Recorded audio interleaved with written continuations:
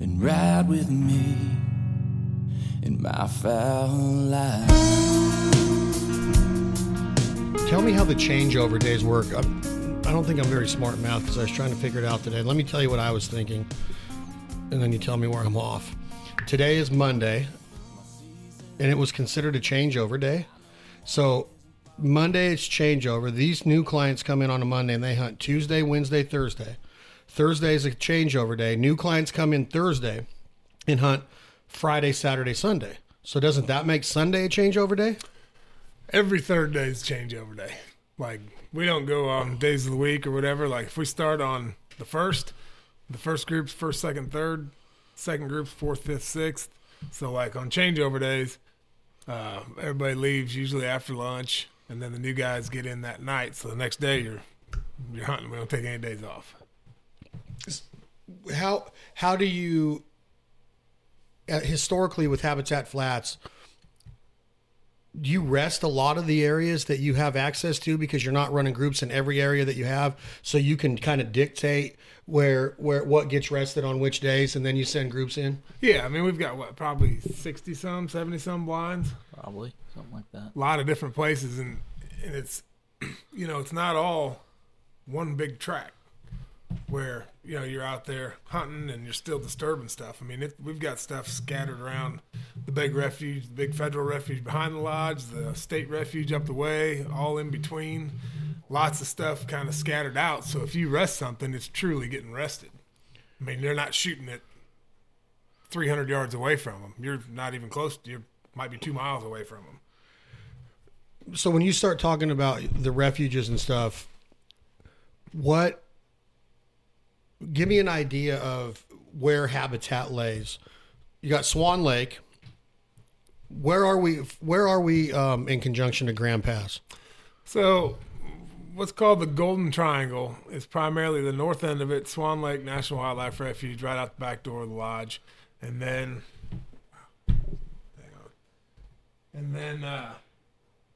so you got Swan Lake National Wildlife Refuge right behind the lodge. 5 miles up the way is Fountain Grove Conservation Area, which is a awesome state hunting area, public hunting area, plus they have refuge portion. So that's kind of the north end of it. And then 22 air miles? Yeah. 21, 22 air miles south is Grand Pass, and that's where the Grand Lodge is. So it makes kind of a big triangle right here, and that's kind of what we refer to as the Golden Triangle. And that's how, did you guys make up the name the Golden Triangle, or was it always like that before Havoc and Habitat Flats came along? No, we didn't make it up. I'll say there was actually a duck club named the Golden Triangle Duck Club a long time back ago. Are there still more existing duck clubs in this area, or does Habitat Flats kind of have it? I assume there's no more outfitters within a pretty good distance from here, right? Yeah, no, there's no outfitters. There's tons of clubs. I mean, there's clubs everywhere. And that's always been like that. Most of them are old goose clubs from back in the goose heyday. Yep. A lot of them came from the goose days. All these clubs around here, like I said, they killed a few ducks, but a lot of it was goose hunting. I mean, all these clubs always had a lot of goose decoys out and stuff, just because there were so many geese here. Man, you're talking Canada geese. Yeah, it used to winter 95% of the eastern prairie population of Canada in the 60s, 70s. It was a goose hunting area. Would a lot of those geese move on? Would they move on? When you say winter, once they're here, they're here? Yeah. Really? And so it was as strong as like Crab Orchard and all of those areas. Absolutely. Yeah. And wow. they claim, refuge management changed and ran the geese off and whatnot, but I don't know. I wasn't here. Mark was here, but I in my mind, you didn't have the water back then that you do now. The cooling lakes north of us, the industrial parks in the cities with the fountains, and you just don't get a winter like that anymore, like you used to have in the 60s and 70s. I mean, we might get. I mean, if we get 10,000 Canadas on that refuge, that's a big number. That's crazy to me. It used to be well over 150,000. Yeah, and like he said, we don't get the snow we used to. Like back when I was a kid, used to get snow all the time, and now, what do we get? A couple, 3 snows a year that last a day or two. Yeah, that don't amount to anything. I mean, the winters are just a lot milder here than what they have been. So if you look at that, you think nothing changes, right? Ducks are supposed to go to Louisiana. They're supposed to go to wherever. I mean, honkers are supposed to come here. Well, they don't anymore. We don't get the winters. And I mean, ultimately, you're going to have a lot of birds that move on the light of day and all that stuff, but your late season birds are going to move on the weather. And if there's not snow covering up the dry fields, I mean, there's a lot of ducks and a zillion geese that don't ever make it to us. What does it take to get, I guess we can get on to ducks because that's really what Habitat Flats is now until the springtime. But what does it take to get them here as far as the numbers that you guys are used to seeing? Start off by telling me, like, what are you used to seeing? What are the counts supposed to be? I've heard numbers this week thrown around that there's 90,000 on this part of the refuge. There's 80,000 over here. Is it safe to say that you would winter 250,000 ducks or more? Or what's average? Should have 250,000. Between the two refuges, Yeah, I mean, honestly. On a slow day. I would say typically the triangle is going to have 500,000 by Thanksgiving. Yeah. And it doesn't take much to get them here. Iowa's kind of a flyover state. Seems like our ducks, we get very, very good calendar migrations, just early ducks coming. Once the Dakotas start opening up, putting a little pressure on them, I mean, we're stopping a lot of ducks early October, mid-October, late October, and then right there around Veterans Day, we've always got a lot. When is opening day for this area usually? It's the 29th October this year. 29th of October. And were the numbers here this year to where you're like, oh, this is going to be a good beginning to the season? No, not like normal. This is the first year in the last 5 where it hasn't been totally covered up. But we were also in a big, big drought. Everything was very, very dry. And I think that a lot of the early migrators went past us because we were so dry. I want to rewind for a second, and I want Bloss to talk on this because Tony and I have talked on this before. For the last decade, maybe 8 years, you hear the ducks don't get to Louisiana. They don't get to Arkansas. I saw a lot of ducks in Arkansas. It's a good year, even for what they call quote-unquote dry year. The rivers were getting to 26 to 29. They still weren't where they want them to be, but the Bayamita was getting water on it, fresh water. There was fresh ducks in there, a lot of mallards. Louisiana, I've talked to 2 sources in Louisiana, says they're having one of the better seasons that they've had in the last 5. Lots of ducks. It's going to get even better for them.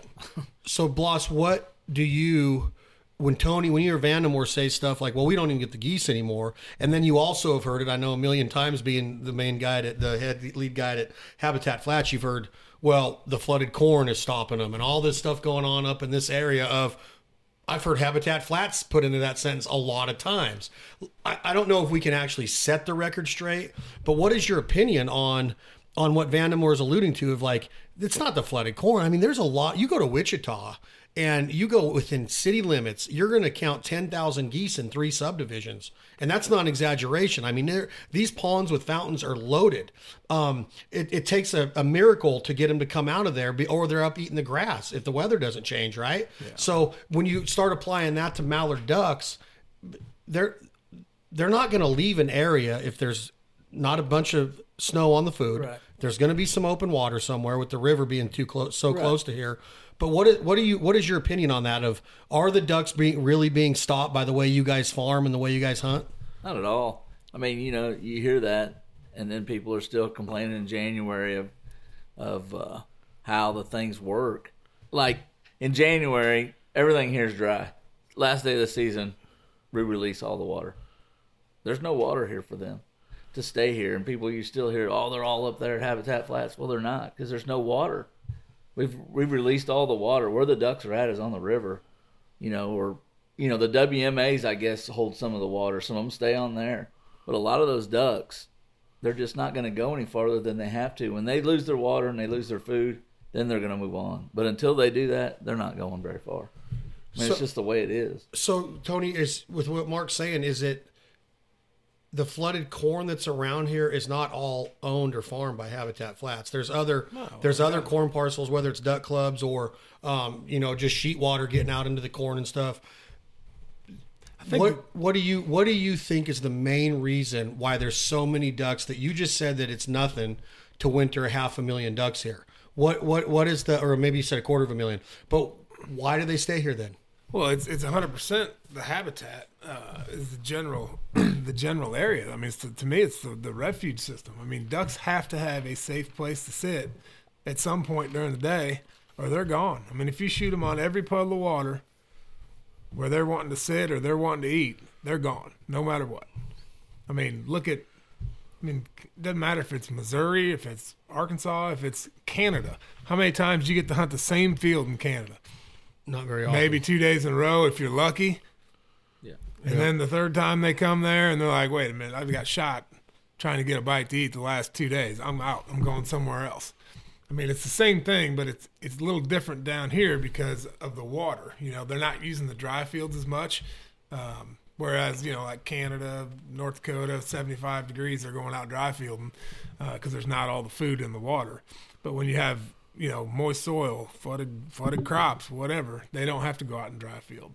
So I think the big thing with the, you know, flooded corn, shortstop and everything and all that, it's easy to say because you look at a field and it kind of, it concentrates them. Hey, man, that's a huge number of ducks. Well, all right, so there's 15,000 ducks. Well, there might not be anything else for 20 miles. But, boy, that did it. But the crazy thing to me is if you get a big number of ducks in a cornfield, I mean, they will eat it out quick, almost overnight. I mean, a lot of them come in there for the invertebrates and for the bugs, the bloodworms. I mean, they can just flat go through a cornfield. If you give it all to them, I mean, if you pump it up right away, I mean, they can have it eaten out in no time. I mean, you go to any of our cornfields right now, the end of December, and the amount of kernels that you can probably find, you could probably fit in a 5-gallon bucket. And that's sometimes overnight, like you just said. I've seen mallards just get in. I mean, they'll be nocturnal as heck and just stay in there and hammer it. What do you recall being the first year you ever saw mallards? Both of you answer this, please. Vortex or work and land and eat in a dry cornfield, if you remember. We've been shooting them down by the pass in the dry fields for a long time. So it's been more than 10, 15 years? Oh, yeah. Oh, yeah. So is there something to be said about the amount of corn that's in Minnesota and Iowa? You said Iowa's a flyover state, but you have that I-29 corridor of Council Bluffs that runs up towards South Dakota and Sisseton and then into North Dakota. You have Missouri Valley there that's full of corn. In the Mississippi Flyway, is it fair to say that a dry cornfield with open water or access to a river will keep ducks around too and not just flooded corn? Oh, I mean, 10 times more. Absolutely. I mean, 10 times more just because you have way more dry cornfields than you do flooded ones. I mean, they might find the flooded ones first and be like, hey, this is it, but they're going to wipe them out in no time. Whereas the dry cornfields, I mean, they just keep going and going and going. I mean, there's a zillion ducks that never get out of South Dakota. I mean, even this last humongous snowstorm up there, I mean, if you looked at it, it caught kind of the north half and the west half of the state. You know, the southeast quadrant there really didn't get touched. So, like, I don't know what's up there. Obviously, I haven't been up there, I haven't talked to anybody, but I would be willing to bet that Yankton and the Missouri River down through there has got to be absolutely filthy right now. Because there just wasn't the weather to push them out. The cornfields didn't get covered up. They didn't have the snow there, and they got the Missouri River. I mean, it's wide open, I'm sure. It might have a little flow ice in it, but then it's just a big refuge. Like down here, it might get cold enough to put ice in the river where you can't get a boat up it, but it's still plenty of open water for ducks, and it's kind of cool because tens and tens of thousands of them will be on the river, and you watch them, and they'll be riding icebergs down. And then they'll get to a point, and then they'll all fly back up and get on another one. I mean, it's crazy to watch. You know, that stops the boat traffic.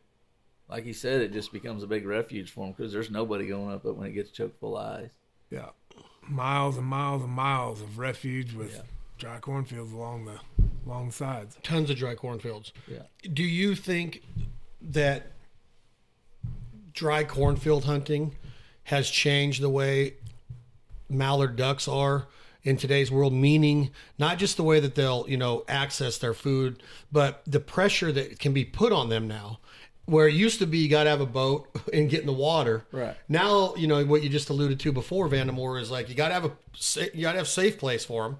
Now, they can't, in a lot of places in Saskatchewan, Alberta, you can kill the heck out of brown mallards all of September into mid-October with a spinner out or just a full body goose spread. Then you get them out of the peas in Saskatchewan, Alberta, Manitoba, Ontario. You get down into North Dakota, and then the corn explosion happens, and people are hammering them in dry corn all day, every day in these states. And then they're hunting the potholes, they're hunting the rivers, they're hunting the oxbows.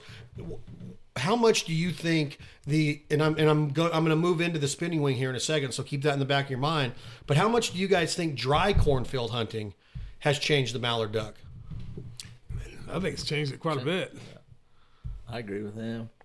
I mean, there's, you get up north, that's what they do. A lot of them, that's all they do. Canada, I mean, they hunt a lot of dry fields. Like you said, North Dakota down to South Dakota, a lot of dry fields, that's what they do. And I've seen it, even right here, and I'm not knocking it because I used to do it and like to do it. I mean, big bunches, you hear them coming, but like when it gets cold here, and ducks, like we talked about, need a safe place to get a bite to eat and all that, and all of a sudden they're hitting the dry fields and there's a million people chasing them because you don't need the gear that you need to flood a moist soil field or a crop field or whatever. Now all of a sudden there's a bunch of people hunting them. And most of the time, what we see is they leave or they get nocturnal, and then they're coming out. It's shooting time. They're coming out 5 minutes after shooting time. That's so true with dry corn. So true. Like you're literally begging the duck gods to please let one group go before the shooting lights up. Happens all over Washington, Eastern Oregon, Idaho, Montana. I mean, I'll keep going. Like all the states that I get to hunt, I've been in that scenario so many times to where they're nocturnal because of the pressure put on them when they want to feed. Yeah. And they got open water in the area, and they're not going to leave there, but they're not feeding unless you get the weather, right? Right. You got to get the weather to get them out of there. So you guys both hunt over spinning wings a lot in your career. I was in Arkansas last week and talking to a gentleman. I'm not going to say his name, but he sat in a chair at the lodge and told me I wish they'd be outlawed. I know Terry Denman very well. He's a good friend and mentor of mine. I know you guys both know him and the different brands that make these apparatuses. But would it help duck hunting to get rid of all of this human advancement? And since 1999, the spinning wings have been being used. There's a lot of ducks in the flyways. There's a lot of ducks being killed still every year. Arkansas, Louisiana. The numbers are still good. You guys still have record numbers.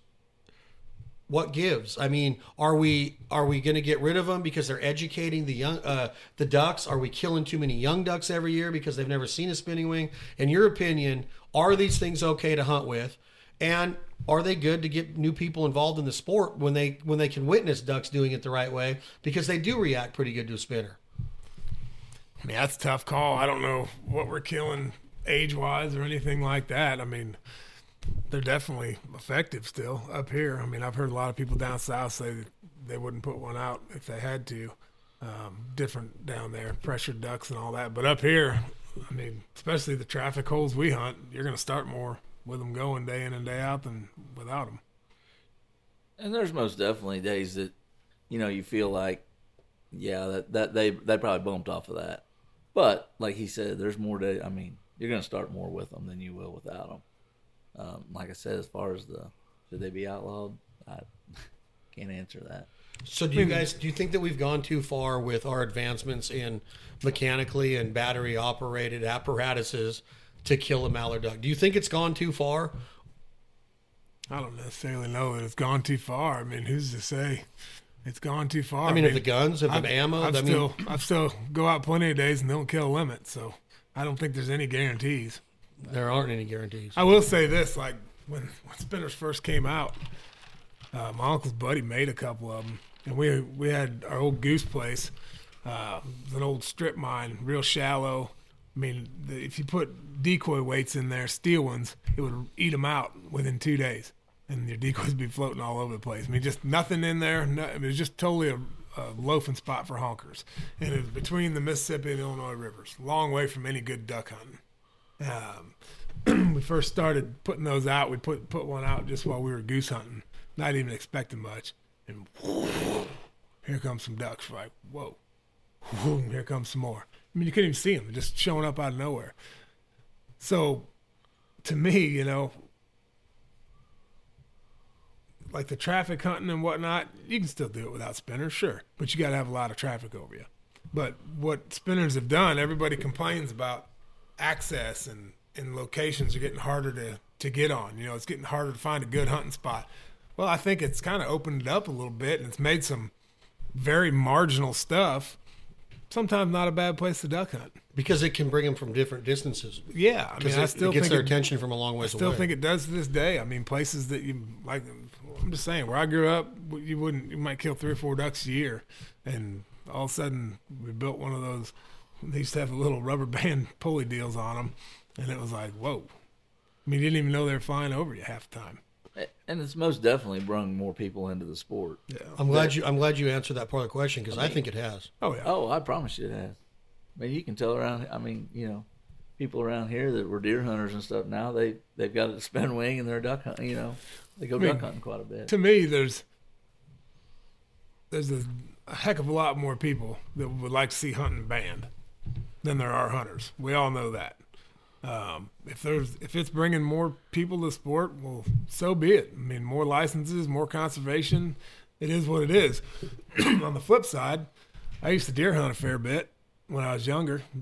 Before I started traveling to go duck hunting, and I never saw any big deer. I hunted public land, never saw any big deer.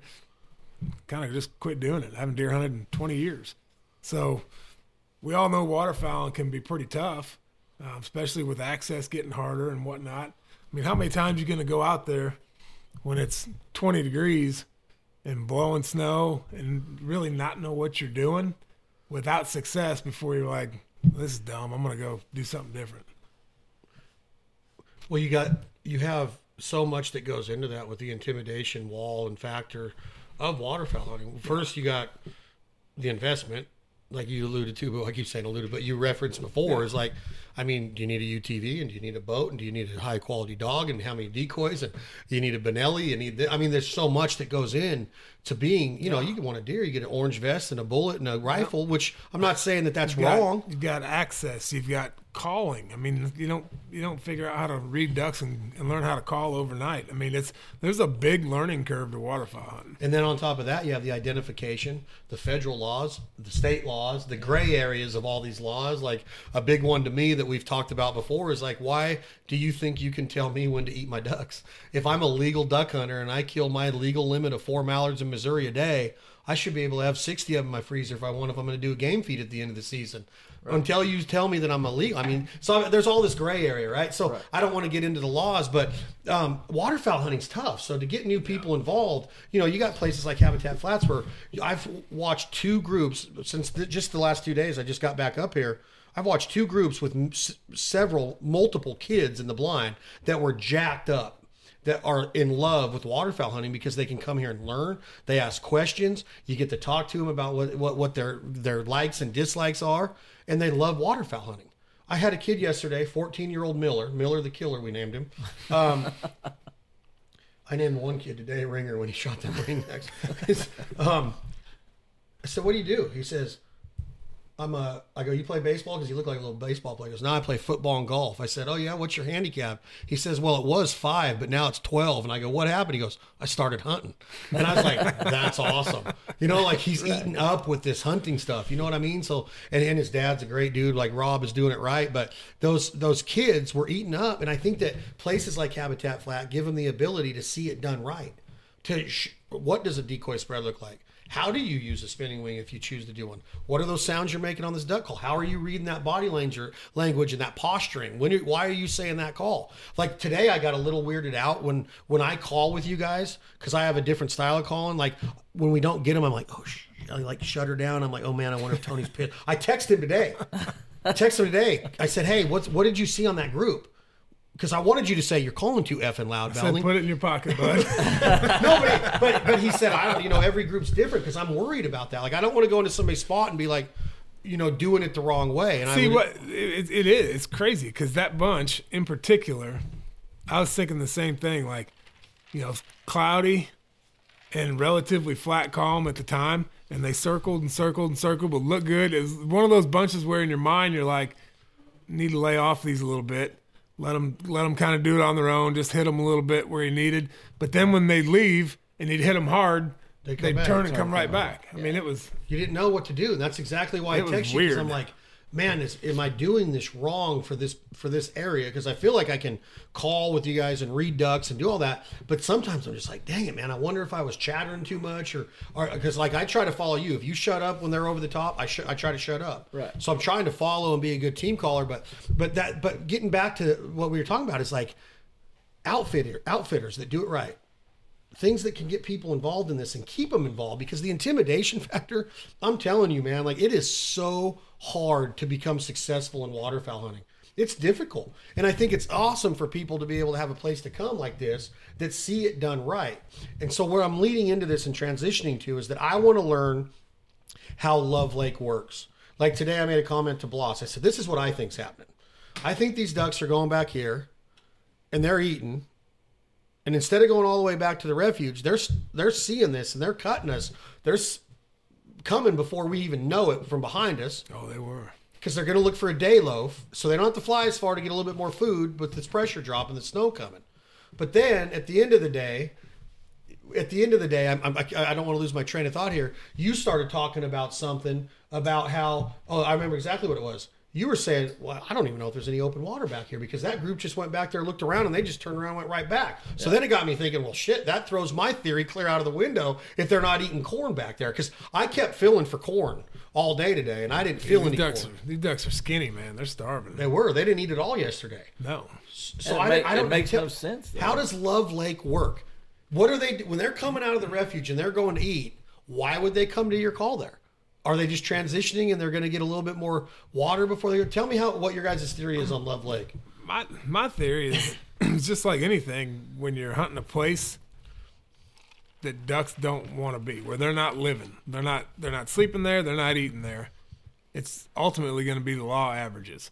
And the good thing about Love typically is you have a lot of birds over you. Yeah. I mean, that same thing with snow goose hunting. The more birds over you, the more you're going to kill.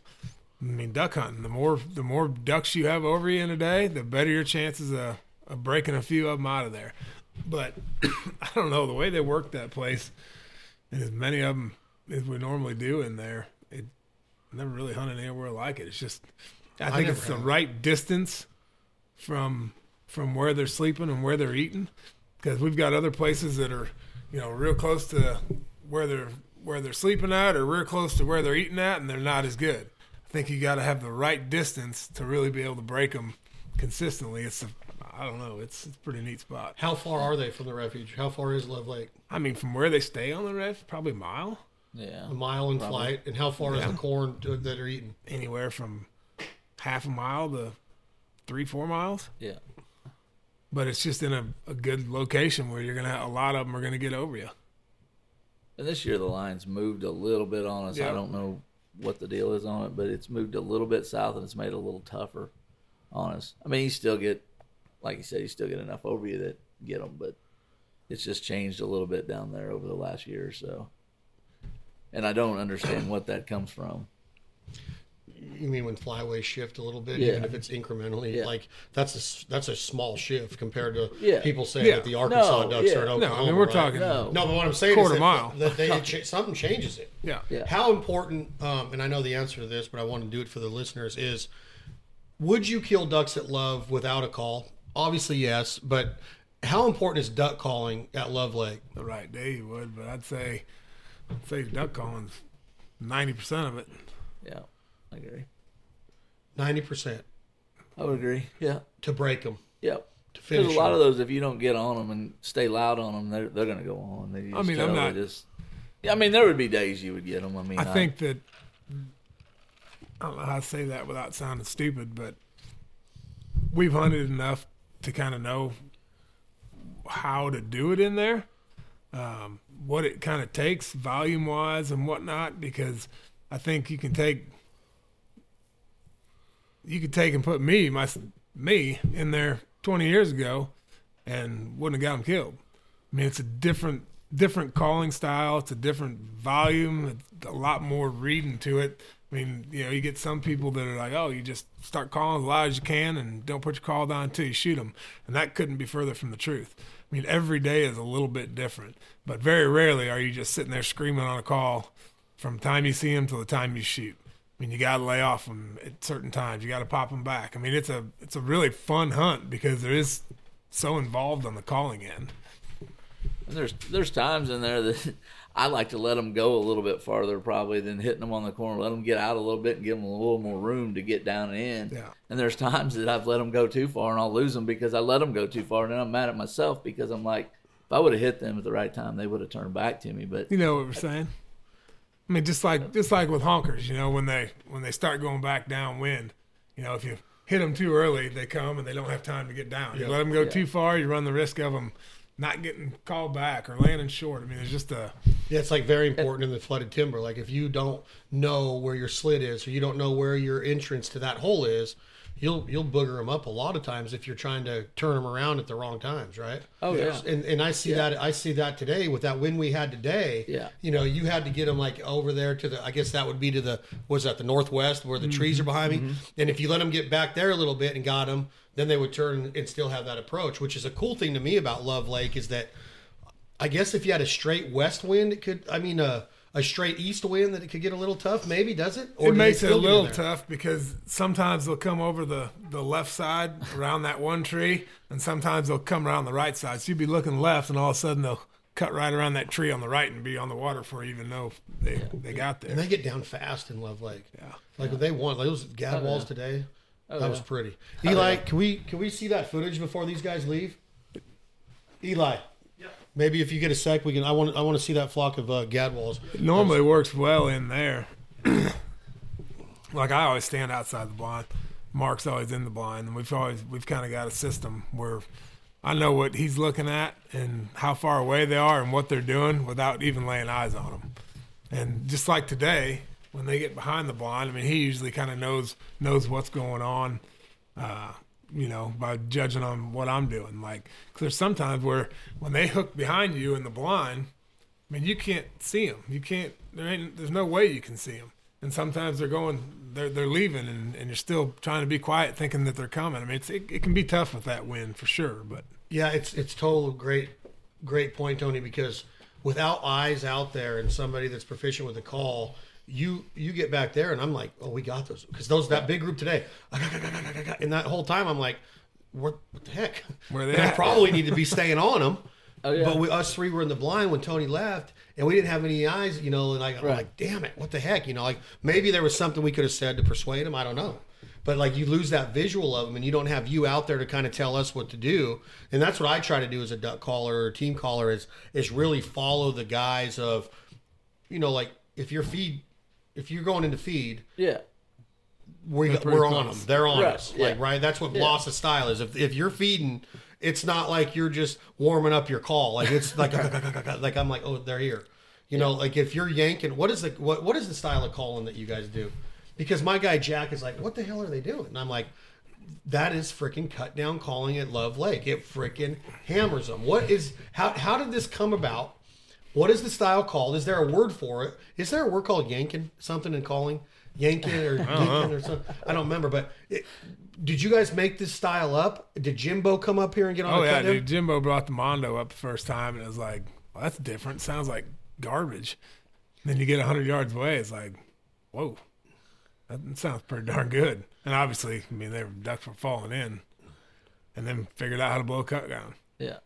We certainly didn't blow them before that. Yeah. So I never blew one before. So that's just straight cut down style calling. Because you guys do a note in there. There's like this step up deal. I don't know what it is. I can't explain it to Jack. Jack's like, I don't get it. Like, because we went back and listened to it on audio, and you do a note in there that's different than the normal cadence of a greeter. There's something in there. I don't even know how to do it with my mouth. It's like, I don't know what it is. It's not a bouncing hen. It's something different. I don't know. It's just what we've always done. It's more of like a barky command than like a long pleading deal. I mean, very rarely do him and I do more than 3 to 5 notes at a time. I mean, at least in one sequence. Not really do we do the long pop, pop, pop, pop, pop, pop, pop, pop, pop, pop. So I was like pop, pop, pop, pop, pop, pop. Just, I don't know. No, that's true. Now that I'm thinking about it, like maybe I was going too long today. I mean, I don't know that there is a right or wrong way. That's just what we've done. That's what. So before Jimbo, were you more of a traditionalist when it came to the greeters and the? Oh yeah, I mean straight J. Have you gotten away from it 100%, or are there other holes around here where you'll go? I can't even blow J frame anymore. You just your air's all messed up. Yeah, I don't have one on my lanyard. Yeah. Is it all cut down? Mm-hmm. Now, if I do go hunt a field or something, I'll put a different call on there just because. But I've always wanted to be loud. I hunted public a lot when I was younger, and I hunted the blinds. Tony, he hunted blind somebody in walk-ins, and walk-ins is a little different to me. Blinds, you're competing against somebody that's right next to you. I mean, everybody's trying to get, So I was always loud. I always wanted to be as loud as I could be to get to at least get their attention. But then you gotta know when to back off and when to stay on them. It's kind of the same thing down there, honestly. You're loud, bud. And I mean, loud. I love it though. Like it works. That bark, that command you said. Right. I remember the first time I've only hunted Grand Pass twice. First time we went in the first morning, didn't get a pill, we didn't get picked. Second and third day we got picked, and we got. They let me choose. I was just with some U.S. Tobacco guys, and I chose Pull 6, and we went in there. And there's the first migrator I ever had. I was 27. It was like first or second year I started duck hunting, and it was a migrator day, and it was freaking unreal. And the guy that I was with was calling louder than anything I'd ever heard before. It was before I'd ever been to the World Duck in Arkansas or ever heard, and he was just standing on them. And I'm like, I got this like Duck Commander DC 200, and I couldn't get it loud at all. Not that that Duck Commander doesn't make great sounding calls, but it wasn't something that you could really get out there. And I was like, look at the way these ducks are reacting, man. It was a blue sky, and it was one of those deals. And then when you get around guys like you that have a completely different style, it makes me go like, man, I wonder if I'm doing way too much with my cadence. I'm wondering what note does that duck hear? When does he or she hear that note, depending on how far away they are? When do they quit hearing that note? When do they quit hearing that note, depending on the wind and the way they're cutting the wind and the way they're turning and stuff? And I'm sitting there going, do you keep giving it to them? Or have they not heard it yet? Is it not reached out there yet? It's a weird phenomenon to think of how long that sound takes to get to an oncoming duck or a leaving duck or a duck on the I think it's kind of, I don't know, it could be way wrong, but the longer stuff to me is more like pleading. The short little 3 to 5 stuff is more like, come on, get your ass now. here. And like when they're far away is when do they stop hearing that? Because there's a point, you'll see it when you're calling. They might think about it, and then all of a sudden you start going faster, quicker, and you're getting it to them faster, and then all of a sudden, boom, here they come. Well, that makes perfect sense. If all of a sudden they're getting to be where they need to be hearing it loud again, and now all of a sudden it's fading off, they just keep rolling. Like the other day, coolest bunch we've seen this year. Me and my dad and Bloss were sitting in the blinds. We had our guests done, and we were just sitting down there hanging out. There's a few flying, not really paying attention. All of a sudden, looked up, and Bloss like, oh crap, we missed them. Bunch of like 75 or 100. They were down south of us, probably already a good quarter mile, and they were high, and they were going away from us. And we just started screaming at them, but real loud, fast, not loud and long, just pop, pop, pop, pop, pop, pop, pop, just going. And all of a sudden, you see them tip a little bit, and then they turn, one hook right in the front of the blind, 10 yards. I mean, it was super, super cool. How many came in? 75 probably. Yeah. Oh yeah. God, it makes me jealous. It was pretty cool. We almost had that today. But not that big. Yeah. But we almost had a pretty good group. No, today. That's kind of my thoughts. Is there's a point where I love that. where they can hear it, and there's a point where they can't hear it, where they might need to be. That's a great point of how fast the sound's getting to them and how many notes are getting to them to sound like ducks. But if you're pleading with long notes and they're just going away, they're not getting it fast enough. That's kind of a cool way to think about it, Vandemore. That's like, now I'm kind of seeing that style of what you're doing. That it's not choppy, but it's bossy. It's like, it's commanding, like like a bark, almost like a dog barks. It's a bark of a, and I kind of understand the cut down style just because of how much I've been in Arkansas, and it's kind of taken over how many duck callers are proficient with it down there. But tell me this, like, when you're finishing ducks, do you think a cut down, like Love Lake finishes them on its own, like that place is special, like it's unbelievable how they react to that place. But can you get the finishing sounds and the finesse? Is a cut down built for that at all? I mean, I think the people that are good with it, they are. Yeah. No problem. I met the 2-time world cut down calling champion. I was down at Max last week. It wasn't me. I can promise you that. No, Neither one of not us. that you guys sound. I didn't get to hear him, but he's won it twice. And I guess the rumor is that he went to sign up for a third one. They said you're not welcome. They said if you enter this, nobody else is going to enter it. That's what they told him, because he's like that. I'd like to hear that. I guess he's like that dominant in this cut down world championships. Right. I don't care if Jimbo hears this or not. I think Jimbo's the one that told him, I can't have you in this contest. I think Jimbo like puts this contest on or something in Little Rock this year at the Delta convention. And he's like, dude, you're not coming. You're not welcome. Maybe not welcome. Jimbo would never say something like that, but he's like, you're not allowed to enter this contest anymore. You're too Partner, good. you might want to be busy next year on this weekend. Something like that. Yeah. What were you going to say, Bloss? And I honestly think that they've got used to that a little bit too. The bark. I mean, when they first come out, man, they wasn't much more effective than those. I mean, truthfully, it's kind of like a spinning wing when they first come out. But then, the more they seen us do it, and then more people started doing it. I mean, honestly, I think it took off. Yeah, and that's it. And you go over timber now, and that's what people blow. I mean, that's what they do blow. That's what they all blow. Yeah. It's I still think there's probably a lot less up here than there are down in Arkansas. No, that's right. Yeah. Yeah, I don't. There's so many companies making them now. They've been around. I mean, Mike McLemore and those guys were like, taking those old calls and turning around, making a cut down style call for a lot of years. But I think when the MOJO came out and Jimbo put it, I don't know if John blows one. Does John? I don't know if John does or not. But when Jim started doing it, people are like, first off, they're like, I heard him blow it Max, and I'm like, somebody just handed Jimbo a call that sounds like you know what.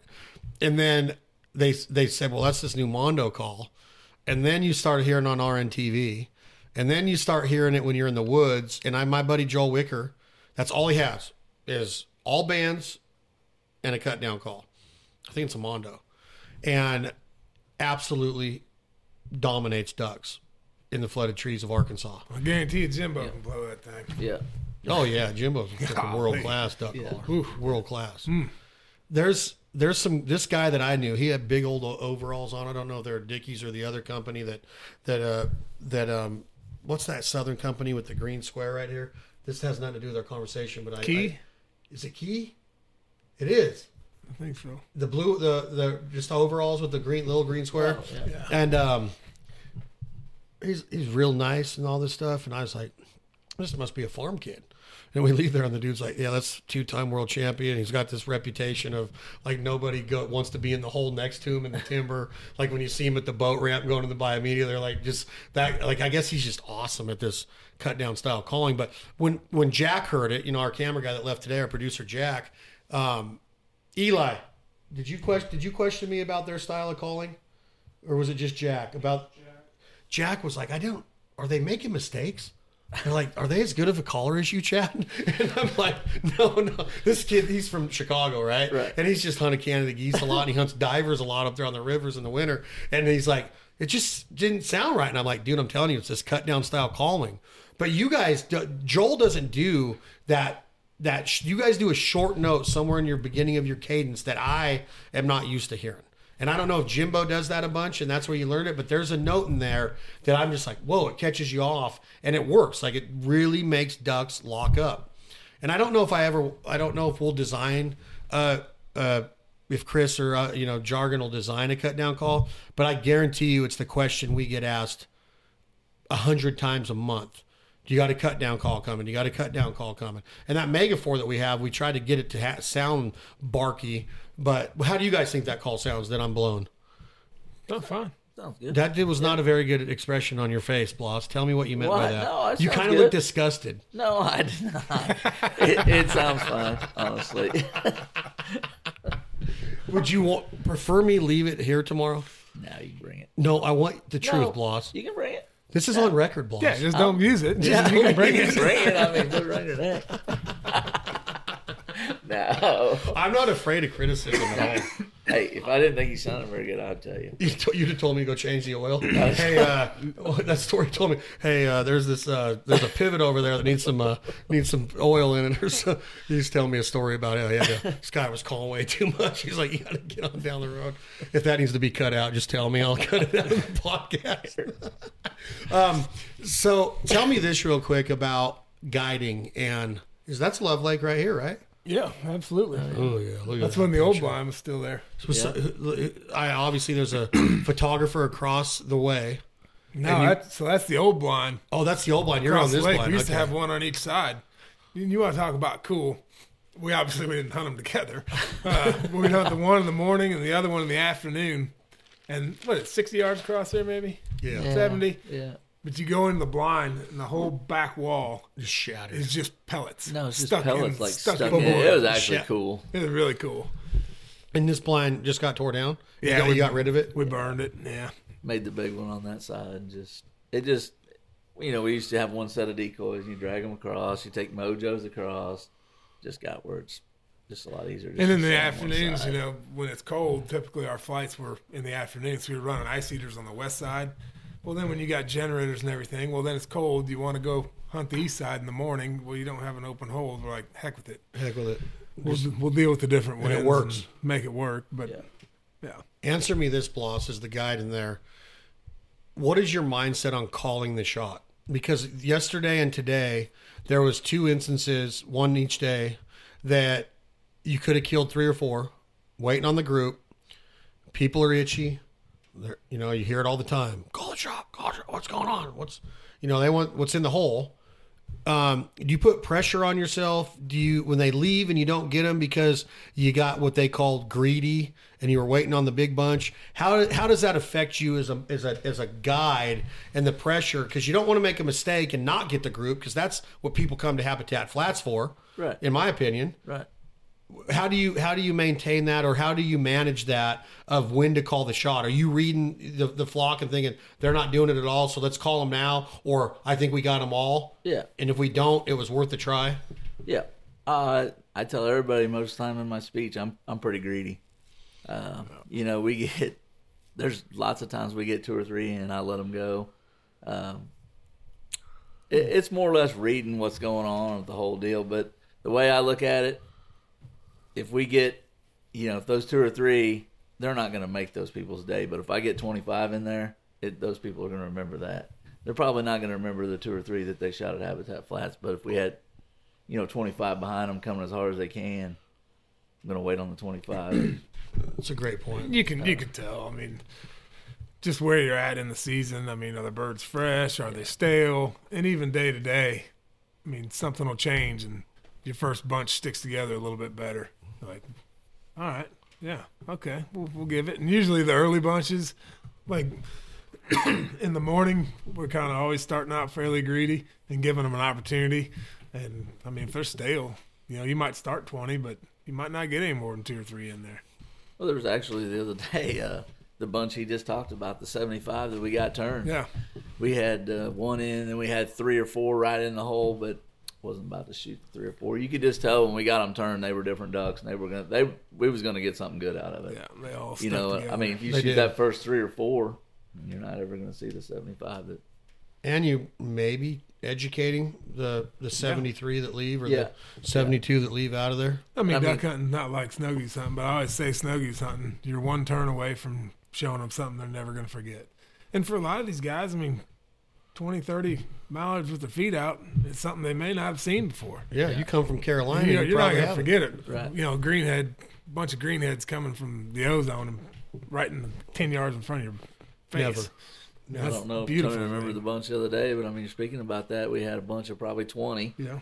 3 of them come straight to the front as hard as they can, but the other ones had started, but then they kind of flattened out. Yeah. I shot the 3. Just kind of reading the rest. It kind of gets tough sometimes. Like I said, I'll go outside and say, should I wait? Because they're behind me or something, and I can't see what I got. But God, the same day he's talking about, I've got a video on my phone, 1 minute and 31 seconds. Like I was sitting out by the tree, and we hit them, and lead into this flock, just boom, here they come, as fast and hard as they can come. But there was like 3 or 4 come in, and they actually went past the blind and lit like 10 yards to the right. And I was videoing, and the big bunch, another, not big, 20 of them behind them, they started coming. We're like, all right, we're going to get them. And they just wouldn't stick together. More kept coming. And then boom, there was 20, there was 30, there was 40, there was 50. Then we were back to 10, and then it was up to 40, and then it was back to 20. and they wouldn't stick together. Singles landing here, pair over there, 3 over there. Minute and a half later, we had nothing to show for it. Didn't even pull the trigger. Yeah, yeah. And those are aggravating. I mean, those you look back and you think, but is there no wind? There was a little bit, but they just wouldn't stick together. I don't know if they were stale ducks or what. I mean, we probably had 20 different ducks in a minute and a half of land, and we didn't shoot a single one of them. I know earlier this year I went out and told him, I said, next 2 or 3 get in, I'm shooting them. I can't do it. You know, you'd start 15 or 20, 2 or 3 get in, but I still couldn't do it. I mean, I said I was going to do it, but I couldn't. I mean, the other 15 look so good coming, and you're just like, God. And then when they fly off, you think to yourself, screwed up. But it is what it is. It's just part of duck hunting, as far as I'm concerned. Rather shoot one group of 15 than 5 groups of 3. Yeah. Amen. Like the groups today, the 2 that we got in, one was mallards, one was gadwalls. That's what brings you back. Like, I'm not saying that a single's not cool, but when they stick together and they are what I would consider or refer to or compare to synchronized swimming, like, they're just unreal athletes. I mean, the way they're like fighter jets. They're like the Blue Angels, right? They can just stay together and when they do that and they do it right, and then when they put the landing gear down, as you say, and you get them like that, that's tricking a lot of eyeballs, a lot of sensory, a lot of intelligence, a lot of brain. You know, like, all of that is like, we got the group to do it. And I don't know if those gadwalls really took much to get, but they did get in there, and we shot good. We killed 4 out of with 6 shots. Yeah. I think I killed 3. Maybe you killed 1. Okay. Come on, boss, give me some credit. I'd tell him he got all 4. That's right. Maybe you got all 4. No, I didn't. They just worked in so pretty, and you always are in the money at Love Lake. I love Love Lake because you're always in the game. Yeah. You're always in the game. It's almost like being at Prairie Wings, where I just came from in Arkansas. Relax. Don't get nervous. Chill out. The ducks can sense that, when you get nervous. Chill out. We're here. This is where we are. And I'll just go chill. with you. You know what I mean? I'll go with you. I want to go sit against a tree. Yeah, you need to come next year. 100%. You're more than welcome. Yeah. Brandon would love to have you guys down there. Yeah. But you're always in the game. You know that you can get them. Right. We said today, we're like, when the clients left, we're like, we're in the game. The sun's not out, but it just feels ducky for some reason. And then, sure enough, man, you were gone already. Sure enough, the guys, I looked at the gang leader there, the hunt leader there that was calling the shots. He says, we'd really like to be out of here at 11:30, if you don't mind, Mr. Chad. And I'm like, hey, this ain't my hunt, like Bloss, whatever. His buddy comes, he says, no, I really think we can get out of here at 12 and we're fine. He says, okay, we're staying till 12, Chad. I said, 12? Okay, done. Then I was messing with them when you came in there, and I made that joke about 2 o'clock because I wanted them to stay longer because you and I talked and they were good shots. Right. So they didn't get my joke. They didn't get that. They're like, no, we said noon. But at 11:42, he pulls the plug. I said, what? I didn't say anything, but I'm like, he said noon. And sure enough, we get out. His eyeballs go. He goes, mother. And I look back, Tony, and it's freaking safe to say 25. Yeah, 25-30, doing it. I'm like, oh, and I mean, God. They're shucking guns. Commotion's going on. Commotion, clanking in the freaking blind. I'm calling and trying to walk to get to the blind. It was a freaking circus, and those ducks hurt us. They hurt us. Something wasn't natural, and they still circled us a little bit. But they tried a couple times. We actually left a little bit and come back, and I was like, got them this time. And no, they just didn't buy it. Yeah, but you know what I mean. You're always in the game there. Yeah, you're always in the game, even on that day to where those guys are like, "Hey, we said noon, but it ain't happening right now." Then 18 minutes early and 30 seconds later, there was a flock that would have made what you just talked about. The flock we did shoot, we killed 6 out of it, made their trip for sure. They loved it. But that flock could have been special. Yeah. You just are always in the game at Love Lake. And that's why I love, doing a TV show there and being welcome to come in there and knowing that that's where you spend literally every single day of the season, right, Bloss? I spend every day. Do you ever get tired of that place? No. Never? No. Never? No.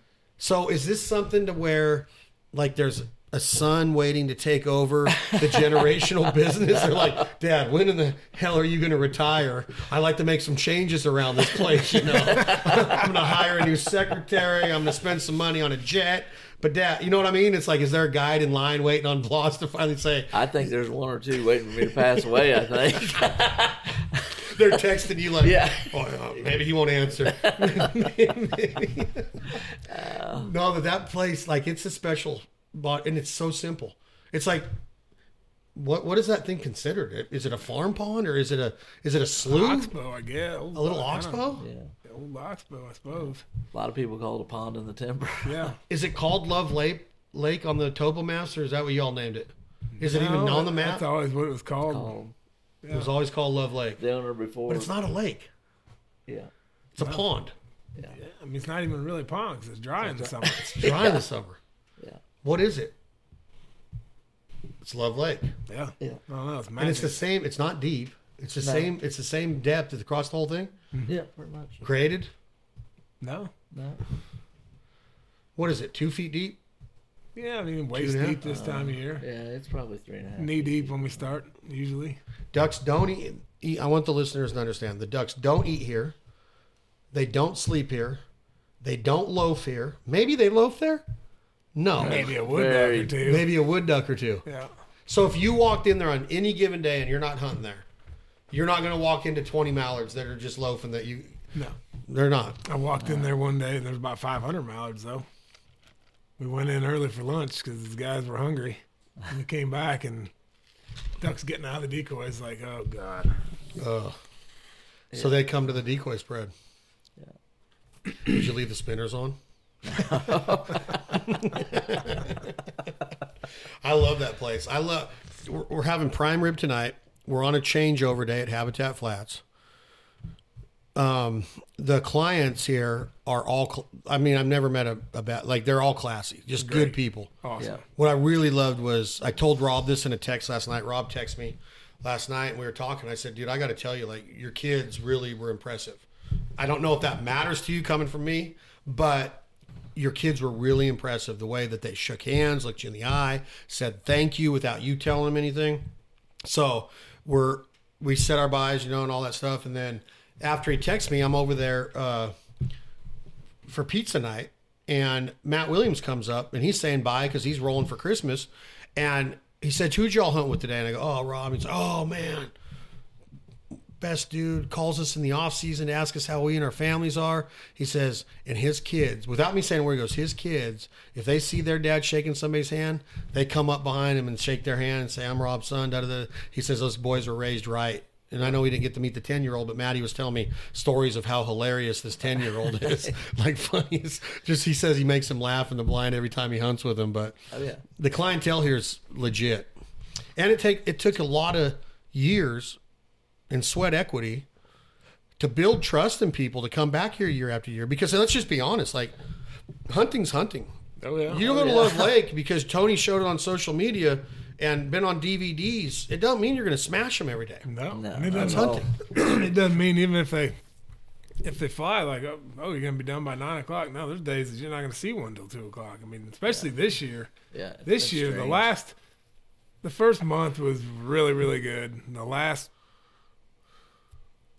2 weeks has been a struggle. I mean, after they warmed up on that bright moon, they went nocturnal. And now that it's cooled off again, you still don't know when they're going to move. I mean, yesterday it was 10 for a low, sunshine, the perfect mallard day. And we killed 2 pairs of green and 4 green singles by 11 o'clock, and then didn't see a duck. And we shouldn't even start killing them until the afternoon. And then in the afternoon, didn't see any. Didn't see any. It's been strange last couple You know what was weeks. really strange that Bloss and I were talking about today, Tony, was I don't know if you were there today, but we filmed at least 9 to 15, I don't know, somewhere in there, flocks of swans coming from the north. Yeah. They didn't move yesterday. Never seen one. We saw a couple hundred Canada geese today. We saw 3 yesterday, I think. Yeah. But then the freaking snow geese were moving yesterday. And they're like, what were they doing? Like, I couldn't figure those snow geese out at all. You were saying they're making a circle. Like, that same type deal. What the ducks were, it looked like to me. They were coming up out of the south, checking the east side of the refuge, checking the west side of the refuge, and then turning around and going back south. And we barely saw any snows today. Yeah. Maybe Yeah, 5 one- or 6 flocks. Yeah, one little bunch. When they get stale, I mean, these are the ducks we've had since early November. When it gets stale like this, when they move, gets to be the mystery. I mean, you can still kill them, but it's just a matter of when they move. Like tomorrow, it's gonna be 27 degrees with a 10-mile-an-hour north wind, and I guess luckily it's going to be cloudy because I think they're probably going to move. Yesterday in the sunshine, the picture perfect day, they didn't move. Today in the clouds, they started moving. So I think tomorrow morning. If they move, we always have a chance at Love Lake. Yeah, I think anywhere Bloss. at Habitat Flats, you have a chance. But those ducks that you see on a north wind or a day with clouds where it gets them up move, which I would prefer sunshine. I think if they started in cloudy and then all of a sudden we had our way and we could push a button and move the clouds out of the way while we're working them, Yeah. we'd have finished a lot of ducks today. Oh yeah. I think that they're tougher in clouds. It's harder to hide. Definitely. The decoys don't look as good to them. The brightness, the color. A lot of people make that, in the early morning. Oh, they're not doing it. Let's move some stuff. Just chill. Let the sun come up a little bit. In the timber the other day, I heard guys squawking like, "Why aren't you calling the shot? Why aren't they finishing?" I'm like, just let this earth do what the earth do. Let the sun come up and watch what happens when you get some color on these ducks, And it's like, well, the first day they were doing it and it was cloudy, and I'm like, yeah, they were freaking at prairie wings. It could happen here on any given day. But when it's dark outside and they're not finishing in your hole 100%, it might not be your decoy spread. It might not be your location. It might just need some color on it. It might just need a little brightness on it. You were saying today, it's getting a little brighter. It's getting a little brighter. And then me and you started going, maybe the brightness is hurting us today. Yeah, because they quit flying. They quit flying when it got bright. No, it did. They quit moving. Yeah. Truly quit moving. It's the coolest animal, and I'm not going to say that anything's better than anything, but in my opinion, mallard ducks are the cream of the crop in the outdoor world, in the wild kingdom world. They're just, besides the duck dog, they're probably the coolest animal in the world. Maybe a tiger or a liger, but mallard ducks are just awesome. So are Canada geese. I know snow geese. All waterfowl's neat, but there's something about a mallard duck, the mysteriousness of it, the smartness of them, how resilient they are, how tough they are. We can go on and on about what it means to hunt them. Can't recreate that green. No. It's the prettiest color in the world. The iridescent purple in there and the green and the feet. I know that's not bad to hunt a hen. It's not biologically proven that it hurts population. I mean, it is biologically proven that it does not hurt the population to kill your limit in hens a day, or they wouldn't do that. Right. They wouldn't set the limit. But there's something about that dog bringing green back. When both those dogs were bringing green, Traeger was going this way with green. Kai and Axel were coming at us with green. Yeah.